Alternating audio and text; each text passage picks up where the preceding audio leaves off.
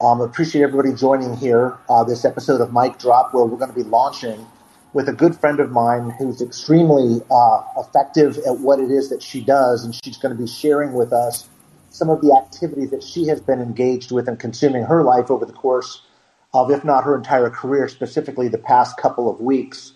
Jody Hicks has been a friend of mine for quite a long time. I'm guessing probably 15 plus years now. Jody, maybe a little bit longer. Yeah.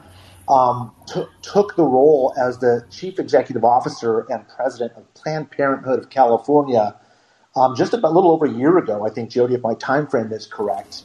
But I know that your career was really catalyzed and began with the fight for women's rights and abortion rights specifically.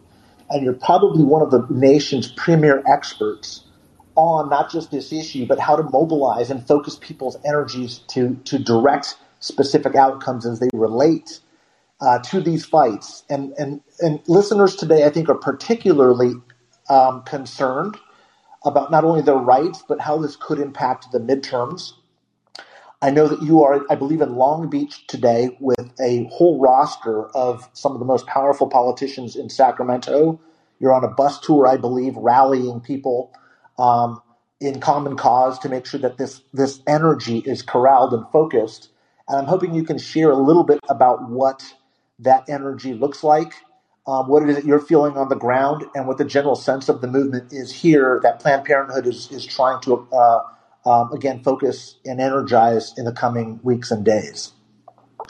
Thanks, Mike. It's really good to hear your voice, and looking forward to seeing you again soon. And let me just start by saying it's great to be here with my good friend. You know, today was a trying day.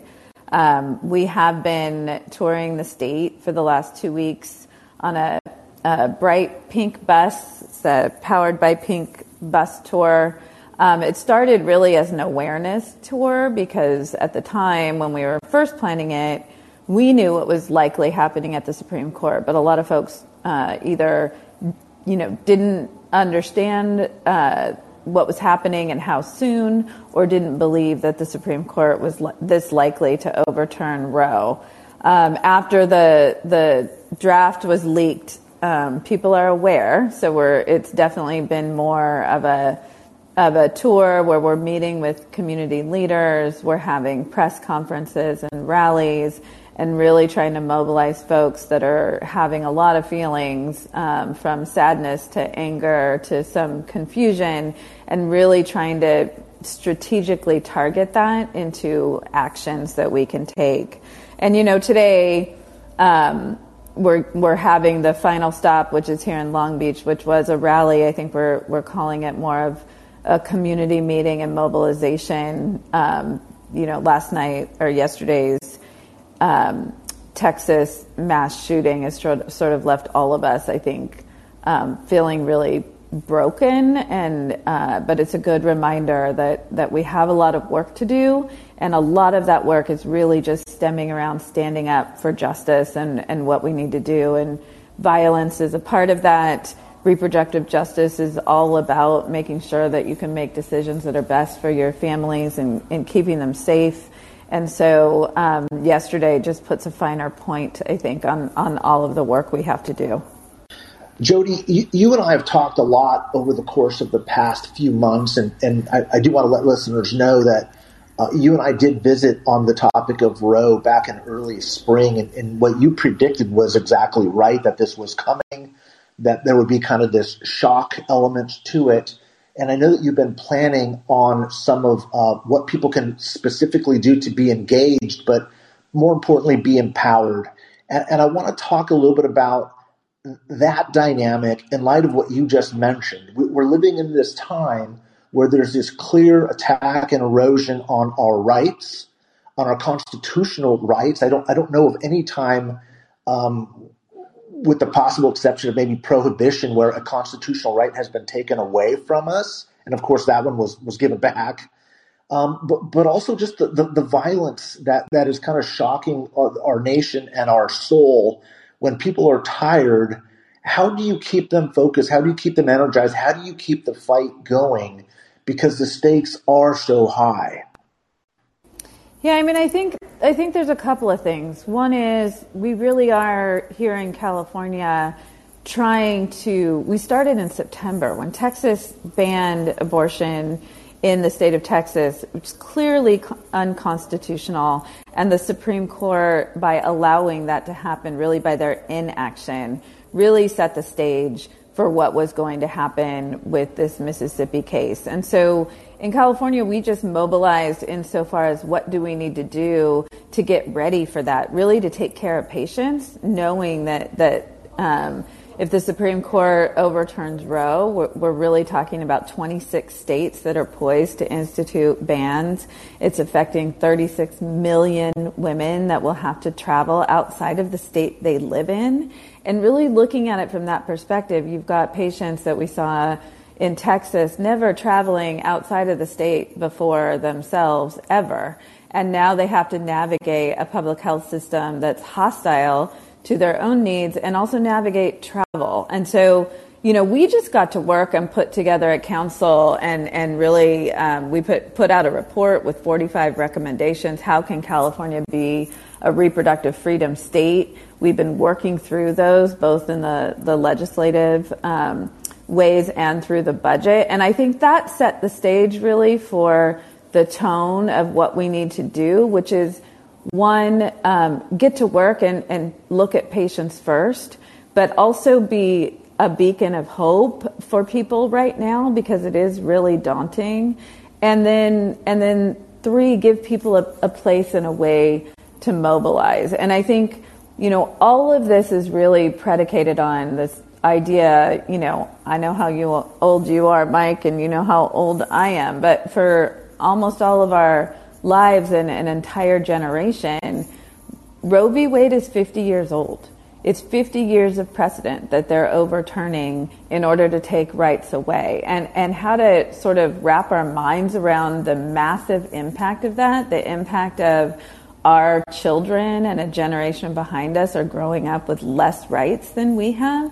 It's really hard to grapple with. And at the same time, people are going to get really hurt really soon when this goes into effect. And so I think giving something, a place of action where people can do something to take care of folks right now, but also reminding people of elections matter every single time, every single one. And we need to be talking about that, giving people that information and something that they can do, because at the end of the day, 70 to 80% of people across the country do not want Roe to be overturned. They do not want this constitutional right to be taken away. And so the only way to sort of roll back what is going to be generational repair is for really everyone, and I say this especially in light of what happened yesterday and continued inaction on the parts of those same policymakers that are putting in these abortion bans. We can't be bystanders right now. We just cannot. We have to meet the moment. We have to be part of a movement, and we have to take action. Are you feeling a different energy in the movement that you've been involved in for at least the past 30 plus years? Is there something different about this moment that you can feel and maybe quantify for us? Yeah, I think when in 2016, when Trump was elected, and the first thing he said he was going to do was defund Planned Parenthood and take away Title X and really do harm in any way that he could through executive order, you really saw, the women's marches and people taking to the streets and were really angry. I think the difference is, and this is why I get very emotional about it right now, is as we're really poised in a short month for what we have been talking about to become a reality. When I'm talking to folks, they're real sad and honestly really scared, and that's from not just patients that we know and we're seeing already from out of state, but also for providers and for all of us doing this work when it's really such a mission to make sure that people have access to decisions that affect not just themselves and their bodies, which is obviously a fundamental right that's important, but it affects their futures and their future economic and educational opportunities. It affects their families. And, it's something for you and I to think about in this way too. It's, you were talking about half the country now instituting laws where people can't get the care that they may need, and how that affects a generation of doctors and how they're trained, how it affects a generation of college students and people with new jobs and where they go and where they can live. So I think the impact is really deep, and people are starting to understand how deep those what those laws are going to do, not just for people in other states, which I think is how it felt with Texas. But when you're talking about half the country and those patients have to go somewhere, everybody's impacted, not just from a very fundamental civil rights way, but really in a practical sense. And, we're learning about that, and we just need people to, stand up and take action against it. And I know there's a wide range of emotions, Jody, that are going on right now. Beyond traditional activists, this issue has really galvanized, I think, a lot of people who never believed that this was actually a threat, that this was never actually going to happen. I know in my conversations with a lot of Republican women specifically that, they were maybe more than comfortable supporting the party because they never really thought that these rights were in jeopardy. What can people do in the next 30 days before the decision comes down to engage in this fight? And then even after that, what can people do that are feeling this range of emotions from anger to sadness to worry? How can they put that into action? What can they do specifically? Well, I think for right now, what we're asking people to do is, number one, donate to providers like Planned Parenthood, but also donate to abortion funds. There's abortion funds in every state. They're the folks, Planned Parenthood does this too, but there's funds available, and they're the ones that are helping people travel, helping set up logistics like hotels where people need to get to the state of California or other states. So make sure and donate. We launched a sayabortion.com Say Abortion campaign. We're encouraging people to talk about abortion and talk about it differently, talk about abortion as healthcare, and tell stories. We're going to need to put some humanity back in to this conversation and what it means when people are denied access to healthcare that affects the trajectory of their future and their lives and their health and their dignity. And then obviously vote, but not just enough for you to vote, telling your friends and neighbors, voting in every election, but also making sure that everyone you vote for is very, very clearly pro-abortion rights. Jody, I know you've got to go because you're at this bus rally working with other elected officials to kind of raise awareness in Southern California right now. I can tell you, I think the audience listening here is going to have a lot of questions. Maybe if we could take those writing to you. Planned Parenthood has a lot of reach, a lot of capacity, not enough, because this fight is probably the biggest fight that you guys have ever been engaged. The basic question is, how can people get in touch with Planned Parenthood to get more information on how they can help out and be involved? Awesome. Just go to our website. The Say Abortion campaign is sayabortionca.com, and then sayabortioncalifornia.com. Sorry. And then, Planned Parenthood Affiliates of California, you can go on our website, and you can certainly email or follow us on Twitter. You can follow the bus tour on Instagram as well. We're #PoweredByPink. But they're calling for me to go run up on stage, so I got to go, Mike. It was so good to hear your voice. Thanks so much, Jody. Take care. Keep up the good work, and we'll follow up soon. Thanks. Bye-bye. Bye. Okay, guys, thanks. That was Jody Hicks. Appreciate everybody's flexibility here and understanding kind of Jody's time commitments. Obviously, you can imagine what her life has kind of turned into in the past few weeks and months, and I can guarantee you it will only get a little bit crazier. What I wanted to do was first thank everybody for coming. Familiar faces here in the listeners group. A lot of people who have been tremendously supportive of me and my work and the organizations that I've been involved with. Your help has kind of helped me kind of find the fuel to kind of keep going on. And I wanted to make this a little bit more of a community. I think many of you know I try to be as accessible as I possibly can. Often to my detriment, a lot of folks kind of remind me that I'm probably being a little bit too accessible. Oftentimes in the form of kind of Twitter threads, answering questions as often as I could on a variety of topics, or responding to your questions when you reach out to me directly. Call-in, this app is a little bit unique in that it's going to allow us to have a little bit more direct discussion on a wide variety of topics. I'm going to be asking you guys to reach out to me and send me ideas for those topics. But I also want to kind of build a sort of a family here so that you are all comfortable in raising topics that you're comfortable with at any time. We obviously want to stay on topic as I'm going to be bringing in a wide range of guests. But I want this to be an opportunity for you guys to get a better sense of kind of the work that I'm engaged in. And I think for the first time, really get a strong sense of what it is that political consultants do, especially when we're doing work at the presidential, gubernatorial, congressional level. A lot of what is done in this craft and in this profession seems to be kind of done in the shadows. And most of the time, I thought that was simply because a lot of what we do is a little bit unsexy. A lot of it is data work. A lot of it is targeting work. But over the course of my career, I've realized that a lot of people take a really keen interest in what it is that we do. And I want to open that up, kind of lift up the lid of Pandora's box here, show you what's inside, because I think it will really offer some keen insight into how our democratic system actually works. So feel free to ask any of those questions. Again, I've tried to be as open as I could be over the past few years about recognizing some of the issues and concerns that you have.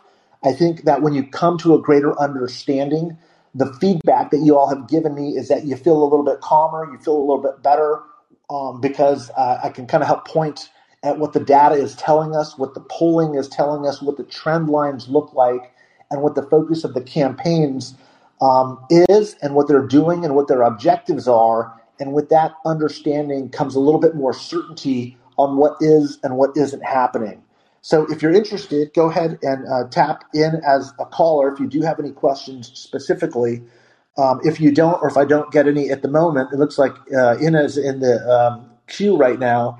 What I can do is kind of keep talking a little bit about some of the developments that Jody broached on. The first being this dramatic change that is going to be coming probably in the next 30 days with the Roe Wade decision and its overturning. It's pending overturning.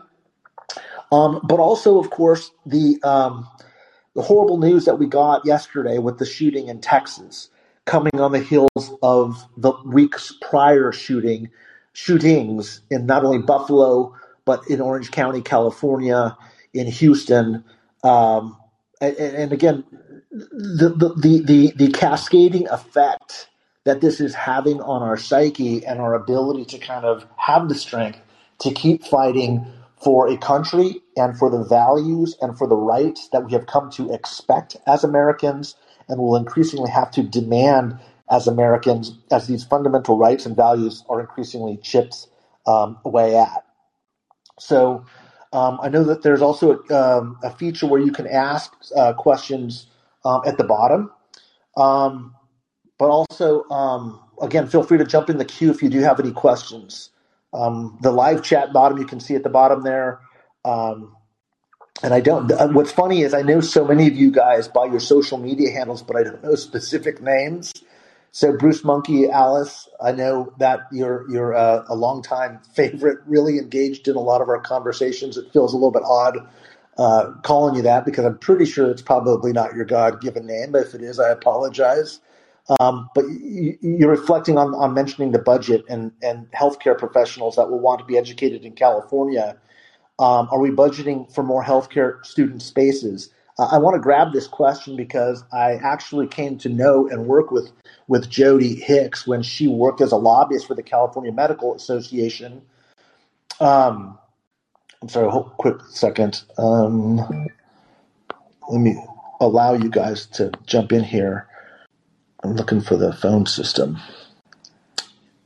And I'll get right back to that question as it related to healthcare budgeting, because we do not have nearly enough physicians in the state of California for a whole host of reasons, not the least of which is the changing nature of healthcare is requiring medical students to be perhaps disproportionately encumbered by enormous sums of students' debt in a profession where the ability to recoup costs over the course of your lifetime have been severely diminished, especially and particularly in rural areas.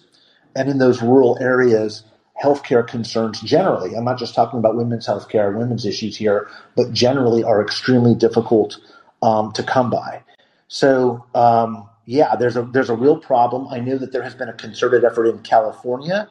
Our budget situation is probably a little bit unique because of the nature of the way that we developed our tax system to provide not only the building of more medical schools, but also for the provision of healthcare access to women in need of abortion services, regardless of status. And by regardless of status, what I mean is not just undocumented status, provision for women who may be here undocumented as immigrants, but actually the provision of services for women from other states who can't either afford to travel or provide or pay for the services themselves.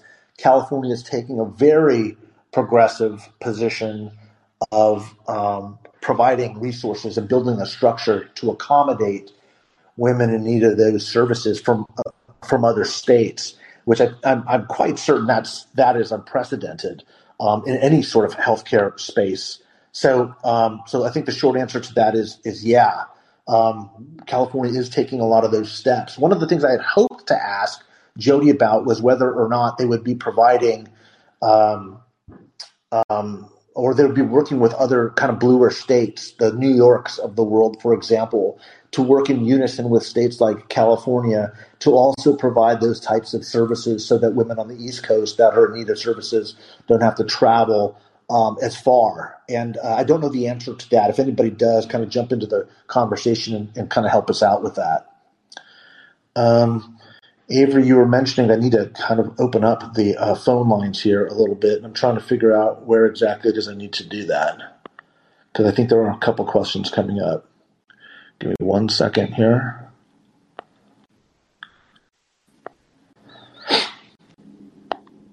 Avery, I've actually invited you to speak. I don't know if that's the best way to ameliorate it or not. Yep, I know that's all good. Rich. No, Mike, you're doing great, and nothing else that you need to do on your end. But anybody who's listening, if you'd like to ask a question or want to participate in the conversation, just hit the phone button on the bottom right of your screen, and you'll line up in the caller queue, and you'll be able to call in and talk directly to Mike.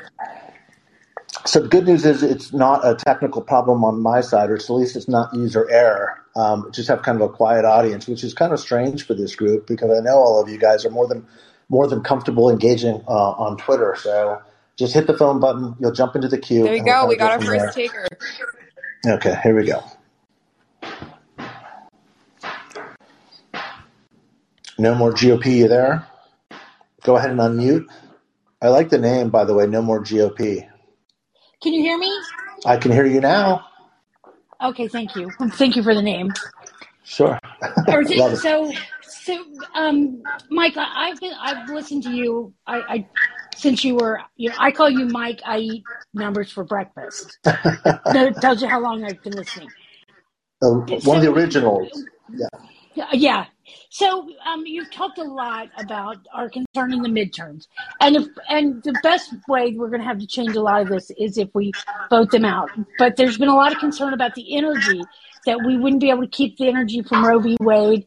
Now we've had the shooting in Buffalo with focusing on white supremacy, and now the school shooting. Do you feel like we're starting to harness that energy at all to get us maybe have better outcomes in the midterms? Or what are you thinking or feeling, or do you think we can keep it up? I was just curious about, are we getting anywhere close to having a better outcome? So those are great questions. And look, I think that there's what I'm seeing right now is really some mixed data. And let me walk through some of it right now for everybody. The first is, in talking to a couple of people last night who I work with both on the data side and the political side, I wanted to get a sense of what we were seeing in the Texas and Georgia races. And the actual work that needs to be done to determine what is happening with turnout is probably going to take a little bit of time, another few days or weeks to actually let me speak with as much authority as I would like. But here's what I would say. We are seeing right now a very energized Republican base. The turnout is there, and it's as strong as I have seen it any time that a party is completely out of power. Remember back to 2018 when Democrats did not control the House, the Senate, or the White House. There was a very strong energy, a lot of fear, a lot of anger, a lot of concern, and that was energizing Democrats to drive out in record numbers. 2018, Democrats turned out in numbers that I have never seen in the midterms in my entire life and career. Okay? It's also been part and parcel of what Republicans do when they don't control any branches of government. We'll set aside the Supreme Court for just a moment. And that type of energy and enthusiasm is one of the key indicators that we do look for to see what the actual midterm numbers are going to look like.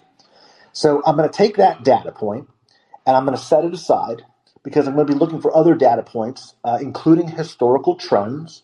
And all of you are very, very keenly aware that the party in power historically has not done well in the midterm elections. It's also a very important data point. I'm going to set that aside.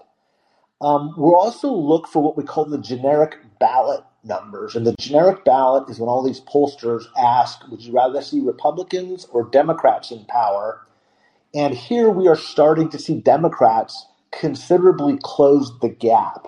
A few weeks ago, just as recently as a few weeks ago, Republicans enjoyed a 7 or 8 point advantage.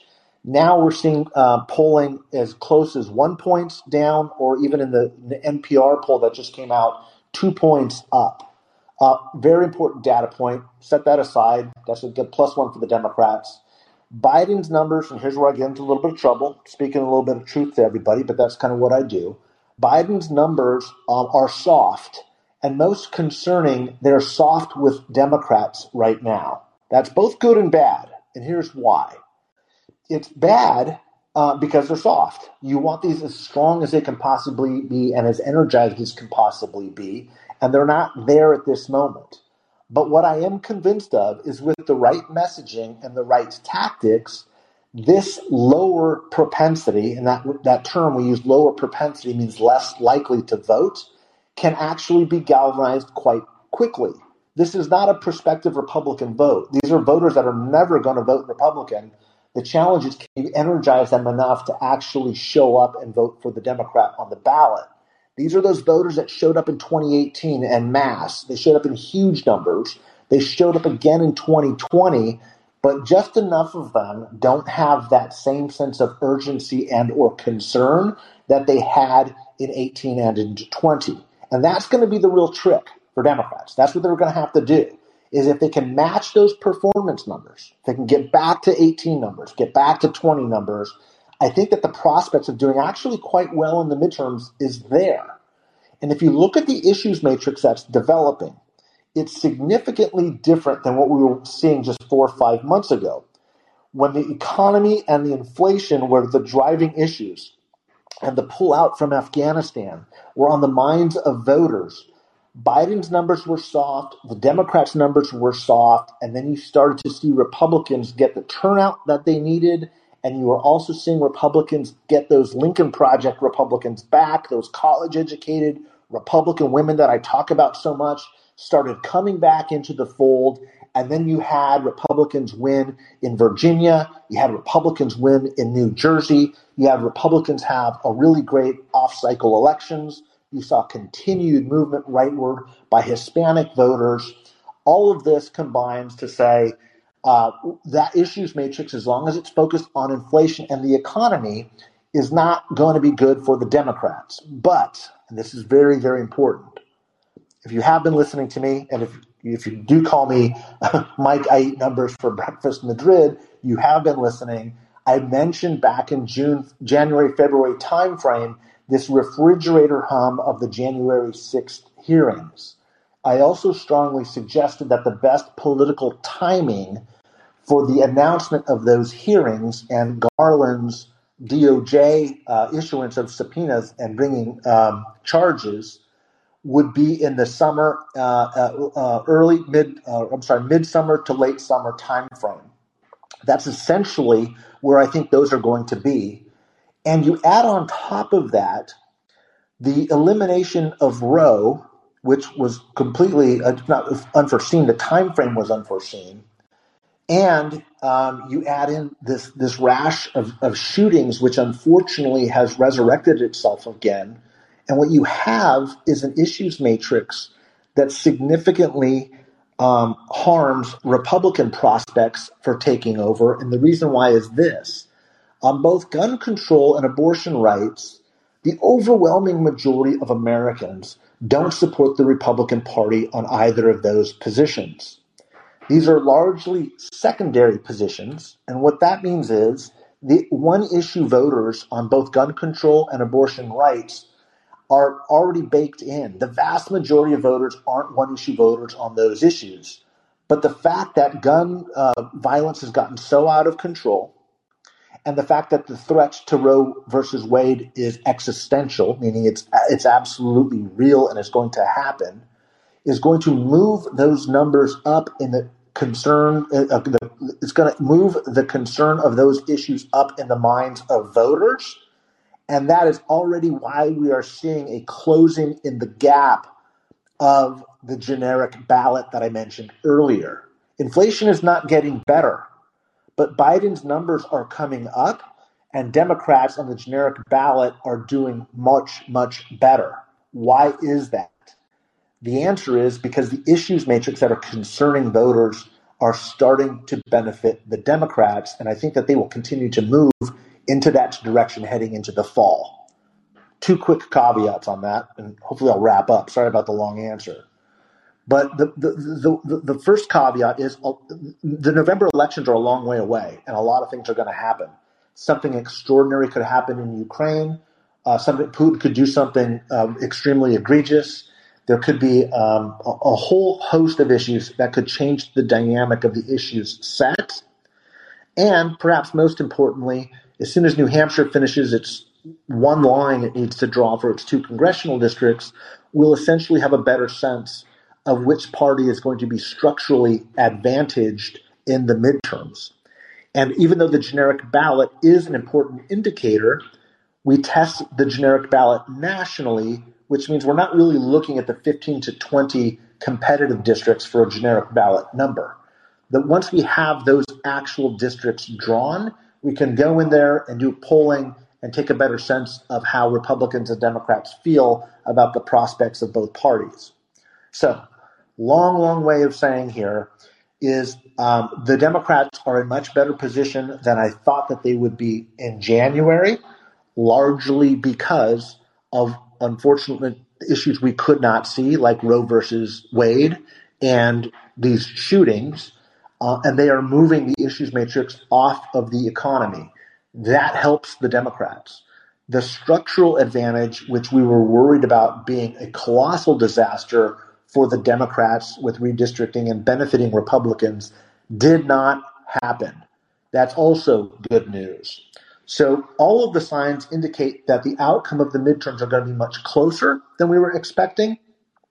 But I would still historically bet that it is going to be the Republicans who do take over, at least marginally at this point in time. And I can guarantee you, of course, those things are likely to change because they always do in politics, especially with 4 or 5 months time ahead of us. So I hope that answered okay. Oh, that was great. And I don't know how many people are waiting behind me in queue. I have one more question, but if a lot of people are waiting, I can tweet it to you. No, go ahead. You can jump in. It doesn't look like there's anybody in the queue. If you want to jump in with another question, folks, go ahead and jump in. But in the meantime, go ahead and ask it. Okay, so one of the things that with the Roe v. Wade, I've heard people talk about the kind of the Republican middle class little secret that there are a lot more people sitting in them pews that have either had or got their daughters an abortion for whatever reason, but found it necessary and the right choice for their families. they don't necessarily talk about it. They'll stand around in the church and go, "Oh no, we're not doing that." But the truth is, there's like this dirty little secret running around. Do we think there's any validity to that, to pulling more Republican women over to help vote for the Democrats to change this? Does that have any power in this, or is that even something you can gauge? That's a great question. Let me try to answer it by framing it a little bit differently, because obviously there is some truth to what you're saying. The question is, how much truth is there, right? And that's something that we can't professionally quantify. But the way we'll say it is this. Most of those people, regardless of how many there are comfortable voting for pro-life candidates because the threat of Roe going away or the elimination of abortion rights is not real. Once it becomes real, those people will absolutely move and shift their votes. They are overwhelmingly, by the way, women. These are overwhelmingly female voters, not all, but mostly. And we are already seeing that shift happening. I predict that after Roe is overturned in the next 30 days, you will see another movement in the generic ballot that will continue to favor the Democrats, because a lot of those women specifically, and we'll look at the polling, but I'm convinced it will be women, Republican women, that will be shifting towards the Democratic ballot. The question will be how much, and perhaps most importantly, can it be sustained through November, or will other issues take precedent? But I think your instincts are right. There is no question it is happening. The problem is there's no way to quantify how significant it is. We'll just have to use our traditional polling techniques to kind of keep an eye on the situation. But great questions, though. Thanks for asking them. I'm going to jump to the next person in the queue. Thanks for joining us. And keep bringing those questions back. We're going to be doing this every week. So thanks so much. We'll be doing this all through the midterms to make sure that we're keeping you guys up to date on questions like this. I hope it was helpful. Oh, thank you, Mike. Thank you. You bet. Okay, you're on mute. Next caller. Go ahead and jump in, unmute yourself, and then go ahead and let's see what you got. See if I can be helpful. Hi, Mike. Thanks for doing this. I really appreciate it. I'm also a longtime follower. I live in CA 48, or what was the prior CA 48, and went door to door to get Dana Rohrabacher out of office and get Hurley Rudda in. Okay. I'm wondering, what are the tools that any of us can use on this call to try and support the candidates that we choose and get out the vote for those candidates? That's question number one. Second question, and I'll go ahead and go on mute because I'm out on a trail walking. Okay. Yeah, it's good. It's good to get Love exercise, that. right? Yeah, exactly. Second question is, what can we do to motivate the men to vote? I know that the abortion issue seems to be a strong issue for women and motivating for women. My husband's motivated. My male friends are motivated. But what can we do to get the vast majority of men motivated to see that this is an issue that impacts every single one of us of childbearing years and not? Yeah, two great questions. So the first one was related to kind of what kind of tools can you use right now to kind of make a difference in these campaigns. So if you're working on a congressional district specifically, like this caller just was, I'm going to offer a couple pieces of advice here. One of them, the first one, is a little bit unconventional, but I think it's extremely important, and it's probably contrary to what you hear a lot of pundits say on Twitter, on social media, and even on cable television. And that is this. I really firmly believe that campaign contributions at this point in time should be going to one of two areas. It should be going into the issues specifically, organizations that fight specifically for the issues that you care about most. And two, this is very important, they should be going to the party organizations that are building the infrastructure that affect the outcomes of campaigns. You'll notice I did not say they should be going to candidates. And this is going to make a lot of political consultants upset, but let me explain to you why that is. The reason why is because in all of the competitive congressional districts in the country, and there's only going to be about 25 nationwide, all of those campaigns will be what we call fully funded, meaning they will have far, far, far more money than they need to communicate their messages and their messaging. There's going to be more than enough money to buy all the television commercials, more than enough to buy all the mailers, all the online buy, all the staff. They're going to be completely, fully, their cup is going to be overflowing. What they're not going to be investing in is the registration numbers and the get out the vote operations that the parties traditionally rely on and are looked to lead in that regard. Candidates, by and large, do not invest in voter registration efforts. That is something that the party does, but it's critically important in terms of closing the gap. So my advice, it might change a little bit as we get closer to the elections, but probably not, because you have to remember, not only does the NRCC have $120 million cash on hand, but the DCCC, both campaign arms of the House Republicans and the House Democrats, are sitting on $120 million. I just told you that we're only going to have 20 competitive races. That means there's $100 million for 20 races. And they haven't really even started the big fundraising yet. Okay? We don't talk about campaign finance this way, but this is absolutely what's going on. Every competitive race on both sides is going to have more money than it can possibly spend. Quit giving them money. It's not that you don't support them. The best thing you can do is go to the campaign, as you are in California, I think 48, the old 48, and go volunteer. Go help walk precincts. Go help make phone calls. Join a digital team if you've got that kind of skill set. Do everything you can, but your money is not best spent giving to the candidates. I know most people, most political consultants would probably jump through the phone right now and grab me by the neck and try and shut me up, but that's the reality. Your money is much better spent giving to organizations that can get other pro-choice women out, or gun control advocates, or helping them build out the list of one issue, single issue specific voters to drive their vote out, or increasing party registration. So a little bit of unconventional wisdom there, but take it from me, somebody who's been doing races for 30 years. All of those campaigns will be more than funded. And I didn't even mention the independent money that'll come through 527s and independent expenditure packs, which will outspend the already full campaign coffers of the candidates themselves. So there's just an extraordinary amount of money spent in a very small handful of races. Focus your energies in volunteer activity, for sure, on the ground there. They'll know what to do with you and how to help, but spend your precious hard-earned dollars in places where it's going to actually make a difference. I hate to say this, but I forgot the second question because I took such a long time doing what Mike Madrid does, which is answering these questions. So what was the second part of the question? And let me try to jump on that.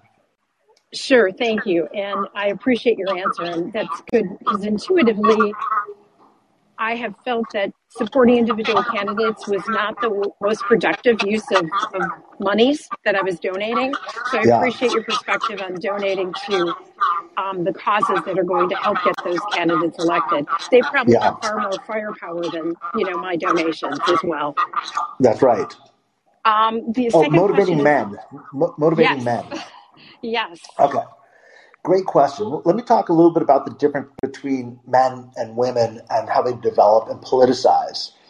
The first, I think if you've been listening to me and some of the talks on the Lincoln Project, I was very clear about this. It's kind of one of the funny anomalies, but women, maybe it's not a shock to some, women are far more open-minded about receiving information than men are. They're much better constituted at processing changing dynamics than men are. They are generally, not all, but they are generally far less ideologically rigid than men are. And they also change their political opinions through the course of their lifetime.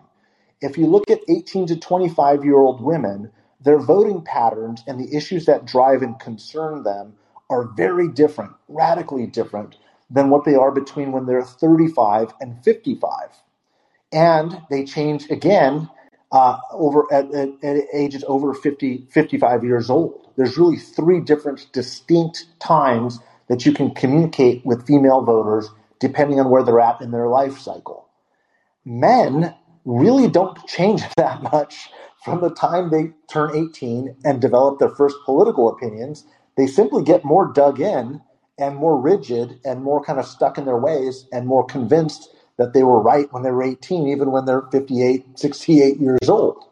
So we do spend more money and more effort in understanding what we call the female head of household. And it is not just because they are more open-minded and they are more amenable to different messaging. It's also because women have a stronger tendency to make their household more civically engaged, especially when it relates to having their children and adult children begin the process of voting and assist them in developing and discerning their political attitudes to begin with.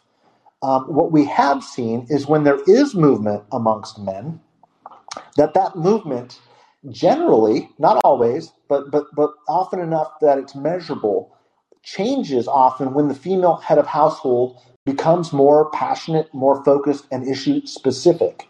We saw that, for example, in the Lincoln Project, where in 2016 there was a division between men and women, with small gender gap. That gender gap got really big in the 2018 election cycle. And then we saw a narrowing on both sides. White women moved a little bit more back towards Trump in 2020 from 2018, but men moved away from Trump and towards Biden. So men are very oftentimes a lagging indicator, but what does motivate them and what does change their issues and positions on the margins is when they have a female head of household, I'm going to put this diplomatically, enthusiastically encouraging them to either show up or change their mind. Is that fair? I would definitely agree with that. And I've seen it in my own house. So, he's listening to you. He may be pretending like he's not listening to you, but he is listening to you. Thank you so much. How's the walk is going? I agree. I think that's spot on. Yeah, it's beautiful. Just hit a trail close to the beach, so it's great. Wish I could do a screenshot and show you the view. Good for you. Thanks for joining. Looking forward to having you as a regular caller with some of these great questions, and thanks for being politically active and involved. It's helpful and it's making a difference. If you have Mike, any I appreciate questions, your time. Oh, always. Absolutely. If anybody has any other questions, just hit that phone icon on the bottom right. I think it is on your phone. I don't have it on my app because I'm speaking. It'll put you in the queue. Happy to answer questions about any of these topics or other topics.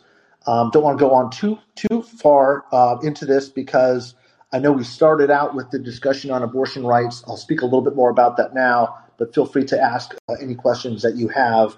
And again, as we start working and building community here on the Call-In app, I want to make sure that I'm answering the questions that are important to you, whether it's the polling data that I think we were hopefully helpful with in the course of the last election cycle, dissecting specific races. I think many of you follow Chuck Rocha and I on our Latino Vote podcast, which is going to be a critical part of the electorate. All of these things that are designed to kind of help you understand a little bit more about the way practitioners approach races, the way we look at these things a little bit more differently than both the media and the average voter, and why we make some of the decisions that we make so that you can kind of have, I think, a better understanding of what often looks like ridiculousness or silliness or obstinance, and maybe get a better sense of what it is that we're trying to accomplish. So let me, until we get a couple more callers, I do want to speak a little bit more about some of the activism as it relates specifically to the abortion and abortion rights issue and fight. It's a question I have been getting a lot, and it's a really interesting one that is related to Latinas, Hispanic women, and the abortion issue. A lot of people have been mentioning to me and asking the question, is this rightward shift that we're seeing with Hispanic voters because they're socially conservative? Is it because they're largely Catholic? We're largely Catholic. Is it because of the abortion rights fight? In short, the answer is no. And I want to speak a little bit about that. There is one caveat, and I'm going to start with the caveat, and that is evangelical Christianity is growing amongst Hispanics, especially with the recently migrated. There has been an erosion of membership and affiliation with the Catholic Church, and we are seeing a correlate rise in evangelical Christianity. In other words, Catholic Hispanics are leaving the Catholic Church and becoming evangelical. And when that does happen, there is more of a motivator on things like opposition to gay marriage, concerns about cultural issues that tend to be more dominant on the progressive side of the Democratic Party, and they become much more active members in the pro-life effort, pro-life cause. So that's almost entirely exclusive to evangelical Christianity. We have never seen that with Catholics, ever. And a lot of that really relates to the ambivalence, really, and I use this term endearingly as a lifelong Catholic. There's a certain ambivalence on social issues as it relates to Mexican Catholicism. Mexican Americans, most Hispanics tends to be compelled much more by the social justice aspects of Catholicism as opposed to the more rigid social issues of both gay marriage and the abortion issue. So it's not Catholicity at all. And in fact, there's almost sort of a relatability with the positions that Nancy Pelosi, for example, has taken as a devout practicing Catholic who is being denied communion by her bishop. That's a very serious thing for a Catholic to be denied communion. Along with President Joe Biden, who we oftentimes forget is Catholic. So a lot of the leadership in the Democratic Party are kind of are Catholics, and there's a certain relatability because of the public policy positions that they take, as opposed to the socially conservative issues that they've taken. So I think it would be a big mistake for Republicans to lean into those socially conservative issues as a way to expand their reach in the Hispanic community.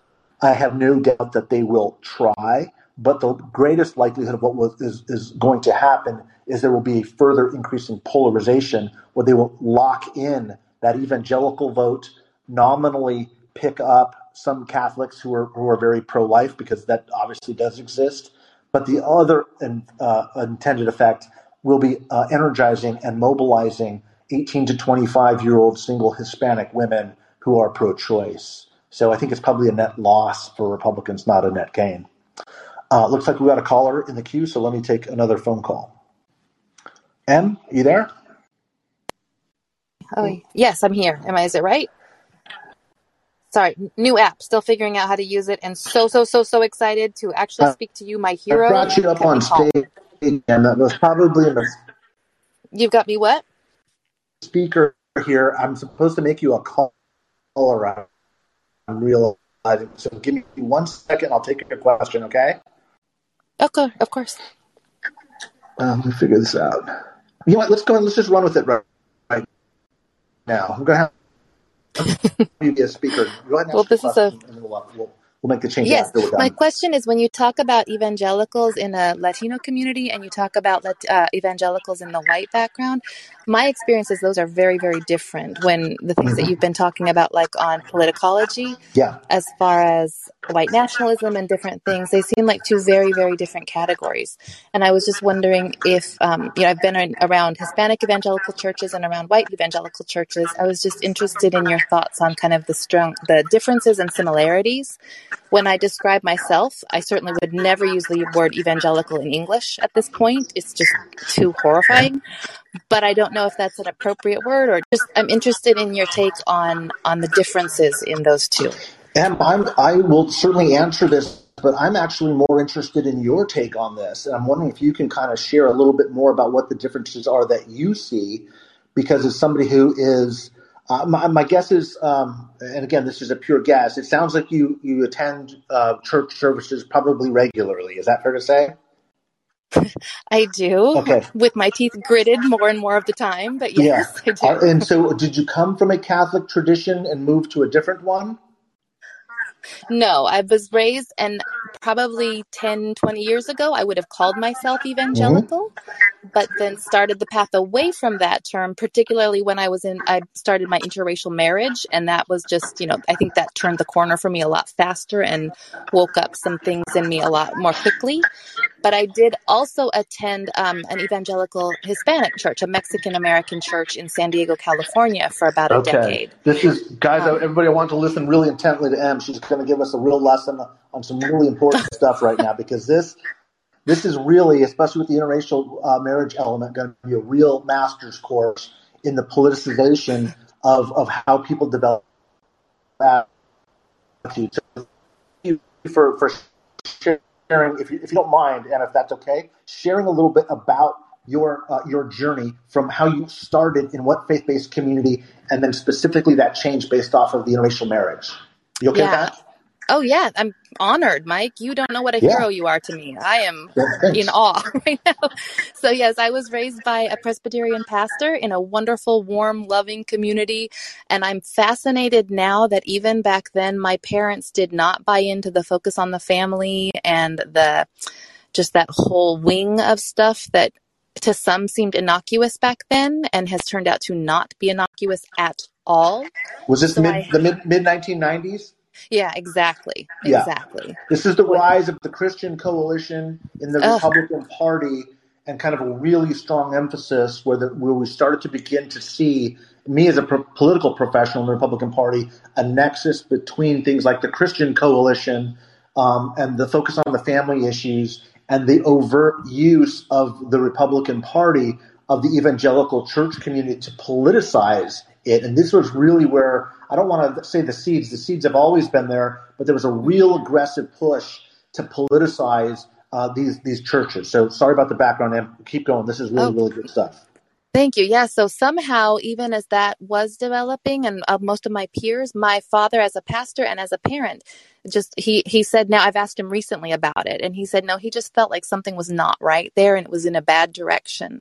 So I grew up in that church. When I went to college, I started attending an African-American church, and then I worked in San Diego and attended a Spanish bilingual, well, no, it was predominantly Spanish-speaking church. So then I was kind of out of the evangelical church, the white evangelical church, but I was involved in the Hispanic or Mexican-American evangelical church. And then went to different churches. I actually went to church in Texas at a mega church that was, kind of, I don't know what. And then I married my husband, who is Haitian American from Haiti. And I was already not happy in some situation. Like, I was already very careful about what kind of community I worshiped with. But that one, like, some things, once I married my husband, it started to say, like, it raises your awareness. I had the privilege of not being aware of some things. And so now we have 3 children, and we're in a church that, honestly, Mike, we're like trying to figure it out right now, because it has some elements of things that I'm so uncomfortable with. And, it's really a confusing time. And it's become to the point where, as a Christian, I'm afraid to say I'm a Christian. I tell people we have an activity on Wednesdays. I don't tell people we have church on Wednesdays, because I don't want to associate with that. That is fascinating. God, I wish I was still in the classroom at USC and had met you, because I'd love to bring you in and just how you talk to the course on politicization. I mean, you're obviously grappling with some really interesting things as it relates to religious identity, but also racial identity in a changing America. And what you're experiencing is really important in understanding the way the electorate is changing. And it's very complicated. It's not just kind of the Republican or Democrat issues. There's a whole range of around. I'm sorry, are you cutting out for others, or is it just my connection? Oh, I'm sorry. Am I cutting out folks? For me, at least, you are. Okay. Am I still cutting out, or is it better? No, you're better now. Okay, let's try this. So I apologize for that. Look, essentially what is happening, and again, I am going to be studying quite a bit on what I kind of call American Christianity, because I think it's really fascinating. One question I want to ask you really quick Is your father a Presbyterian pastor? Was he an immigrant? No. I mean, his parents were immigrants, but he was not. No. Yeah. So you're the granddaughter of immigrants. Or maybe the great-granddaughter. Yeah. Great-granddaughter. Okay. So, but immigrants from Sweden, which is a little different from some. Oh, that's even more fascinating. Wow. You're like a case study in American Christian identity. So let me. Wow, Swedish Presbyterian. Okay, that actually makes a little bit more sense, but I never would have guessed because. So your father is Swedish, your mother is Mexican. No, I'm just white. My father's Swedish. My mom is British. American from Scottish British roots. But you went to Spanish-speaking evangelical church? Yes, I'm fluent in Spanish. I learned it in school and love languages, love all of it. So yes. Oh, that is fascinating. I don't even know exactly what to say. There's so much here. Let me just kind of broadly explain what is happening with religion as it relates to politics.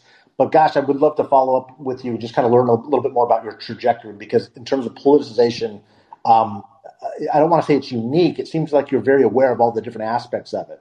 But having said that, what we are finding is that the correlation in religious identity and voting is actually very correlate to how engaged you are with your church community. So it's the reason why I asked you, and if you go to church services weekly, and because if you do regularly, more often than not, you tend to be more politically conservative. If you do not, if you're kind of in the Catholic faith, we call them, Easter and Christmas Catholics, you tend to have a much more left-leaning political ideology and affiliation. It's why Catholics are basically evenly split between both parties. And it's directly correlates to how active and involved you are in your faith community. And it is not something that is specific to Catholics. It's something that's very specific to all people, all people of faith. It doesn't matter if you're Jewish. It doesn't matter if you're Christian, evangelical Christian, or whether you're Catholic. What really matters is how active and engaged you are in your faith-based community. So we literally ask this question at the end of the polls. How often do you go to church services? Is it once a week, or is it just a few times a year? Because asking that one simple question tells us if you're going to be politically conservative or not, and it doesn't matter what faith you believe in, which is kind of interesting and fascinating in and of itself. So I hate to do that, but your question is so involved. I'm going to have to leave it there for now, Em, but I am going to ask you to follow up because I am interested in learning a little bit more about how your political trajectory has developed. Oh, I would love that. Yes. Okay.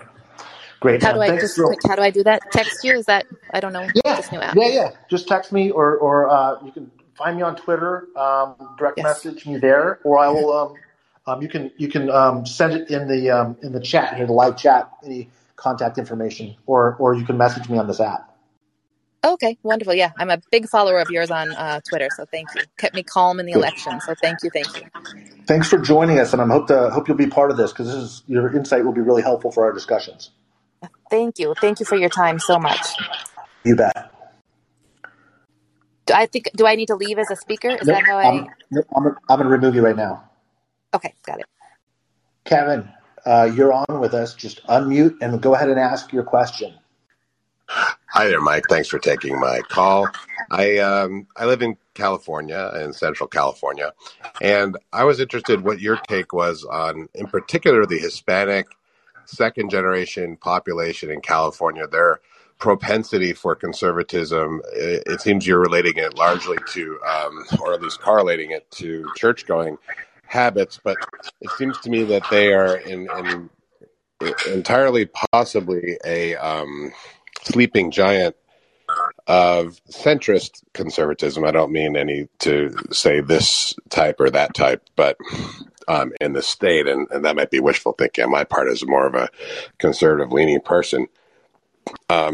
What is your take on how this sleeping giant, 50% of the state could shape the state in the years to come? Very similar.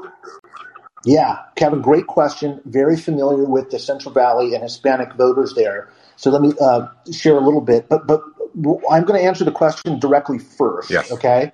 Because it's a really important question, and it's one that I've been spending a lot of time on. I actually believe that the rising Hispanic vote in America is going to moderate both parties, and here's why. I think as we see this rightward shift of Hispanics moving, they're moving largely, not entirely, but largely based off of economic populist arguments. The Hispanic voter is really the new Reagan Democrat. These are blue-collar people with, and I hate to use the term conservative values, but they're really blue-collar values, and I'll explain a little bit more of what that means. But they are the largest and fastest growing of the non-college educated workforce in America. And the non-college educated voter is rapidly consolidating under the Republican banner. Why is that? The reason why is because increasingly Latinos, Hispanics are the workforce engaged in industries like agriculture, energy, manufacturing, and construction.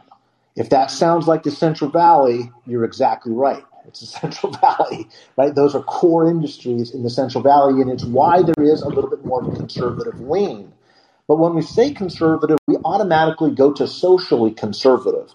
And as I've mentioned, most Hispanics, especially Catholic Hispanics, are very ambivalent on these social issues. These are not driving issues for the vast majority of Catholic Hispanics. For some, it certainly is, but for most, it is not.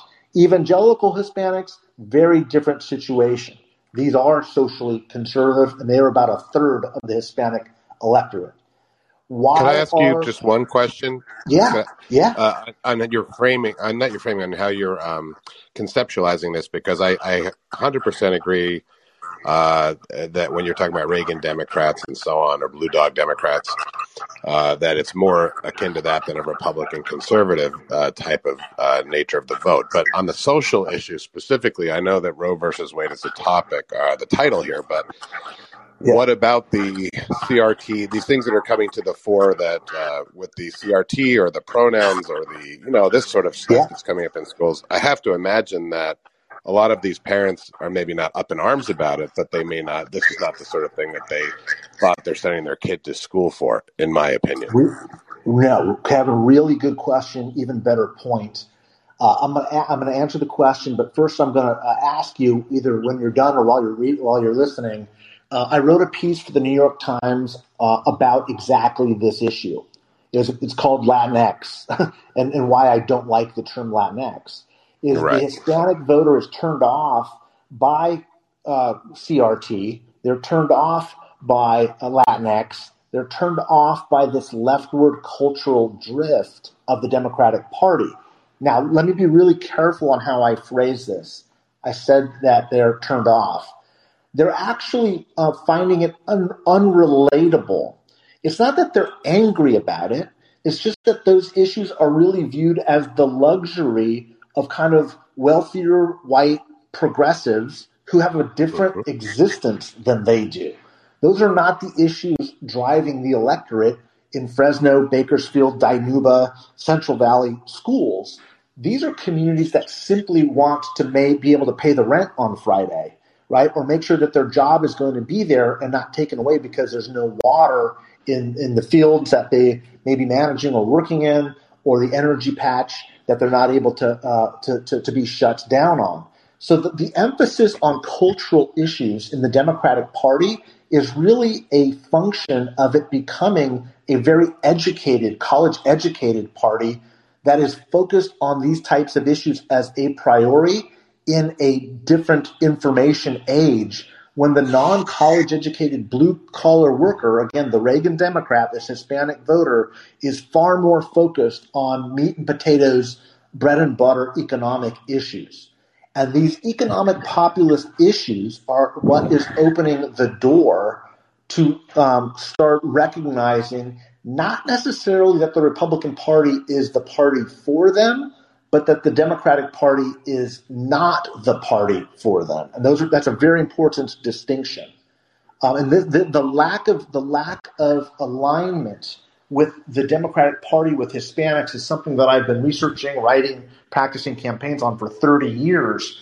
It usually manifests itself in very low turnout because the aggression of the Republican Party was turning Hispanics off for so long, but the Democrats were not offering an alternative, so you would just have people not voting.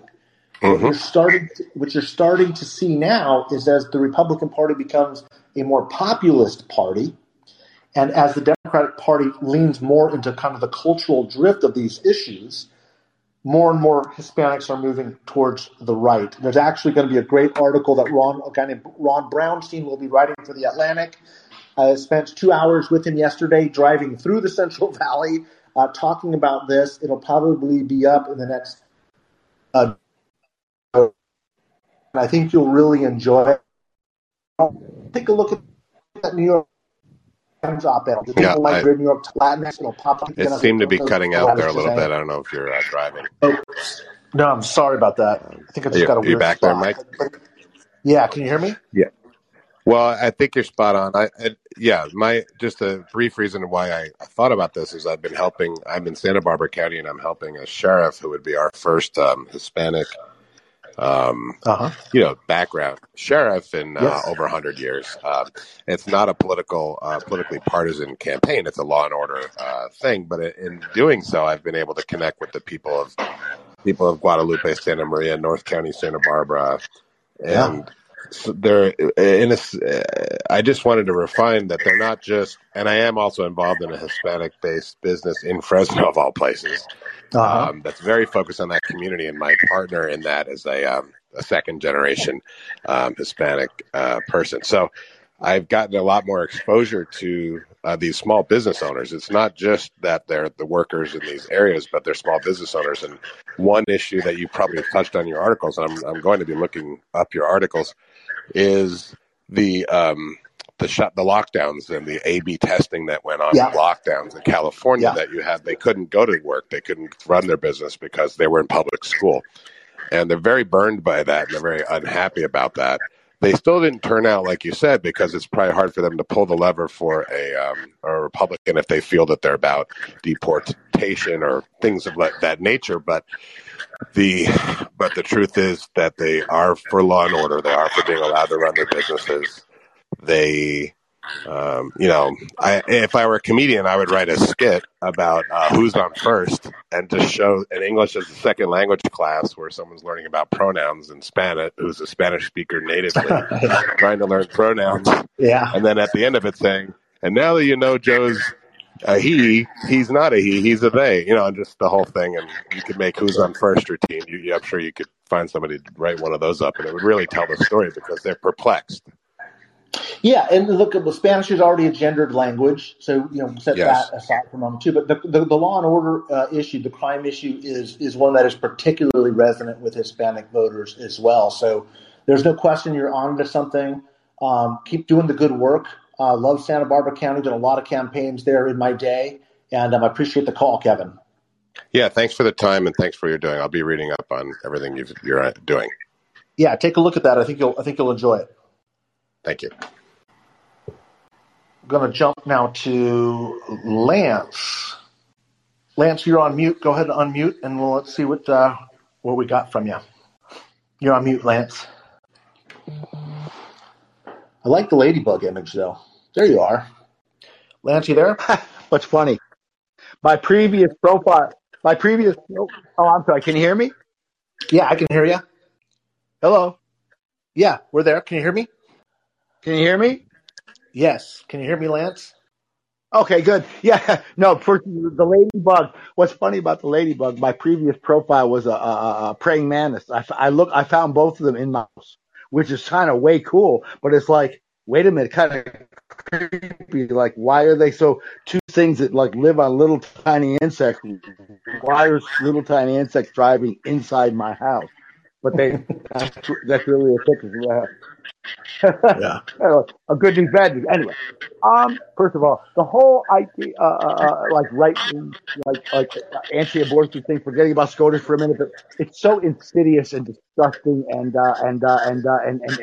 again, like Alito, so 18th century in that There are really heartfelt people who honestly believe that abortion is murder and it's heartfelt and stuff. It's sincere. Okay, and they can go have 10 kids and it's sincere. That's the proof that they believe that, even if they can't afford them or whatever, and they don't go on welfare. Fine, but it's insidious. It's astroturf. We need the next generation of slave labor, and we're going to force women to be barefoot and pregnant against their will, so that we can make sure we have factories of people. Okay, it's evil. Okay. That said, Yeah, Planned Parenthood. I hear you. I Okay, think we're in agreement that with said. all these issues. Yeah.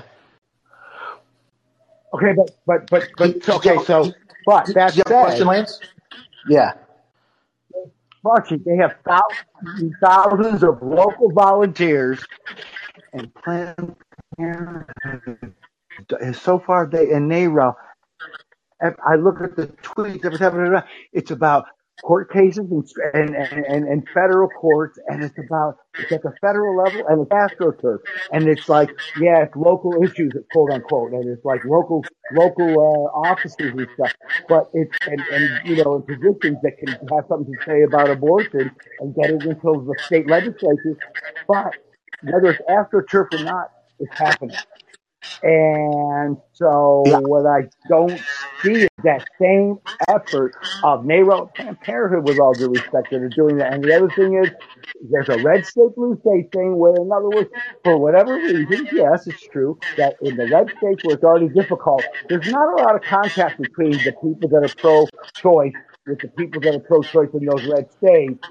Also, I'm going to finish with this, and I'm sorry if it sounds harsh, but elite people in blue states are going to be able to get abortions no matter what happens to Roe v. Wade, just like rich red state senators' daughters and sons and wives, and they're not going to not have abortions. The red staters are more hypocritical on this, but the elites on the left are going to be able to get abortions, and I'm sorry, but I think that has something to do with the fact that they're not as zealous about trying to protect abortion rights nationally or state by state, and I'll stop there. Lance, I appreciate that input, and I think that you obviously covered a wide range of issues there. I think there's a lot of truth to a lot of that. The challenge really becomes, and we're going to go ahead and end on this because we've been going for an hour and a half, whether this is sustainable, whether the fight's going to be in the courts, whether it's going to finally be resolved legislatively, which whether you agree with the argument or not, that's what the conservatives on the court are saying. The only way to put most of this to rest is to come up with a legislative solution that meets the muster of the majority of the court at the time. Otherwise, we're going to keep fighting this over and over and over again, as we have from 1971 up until this current year, and those rights, of course, will be in jeopardy.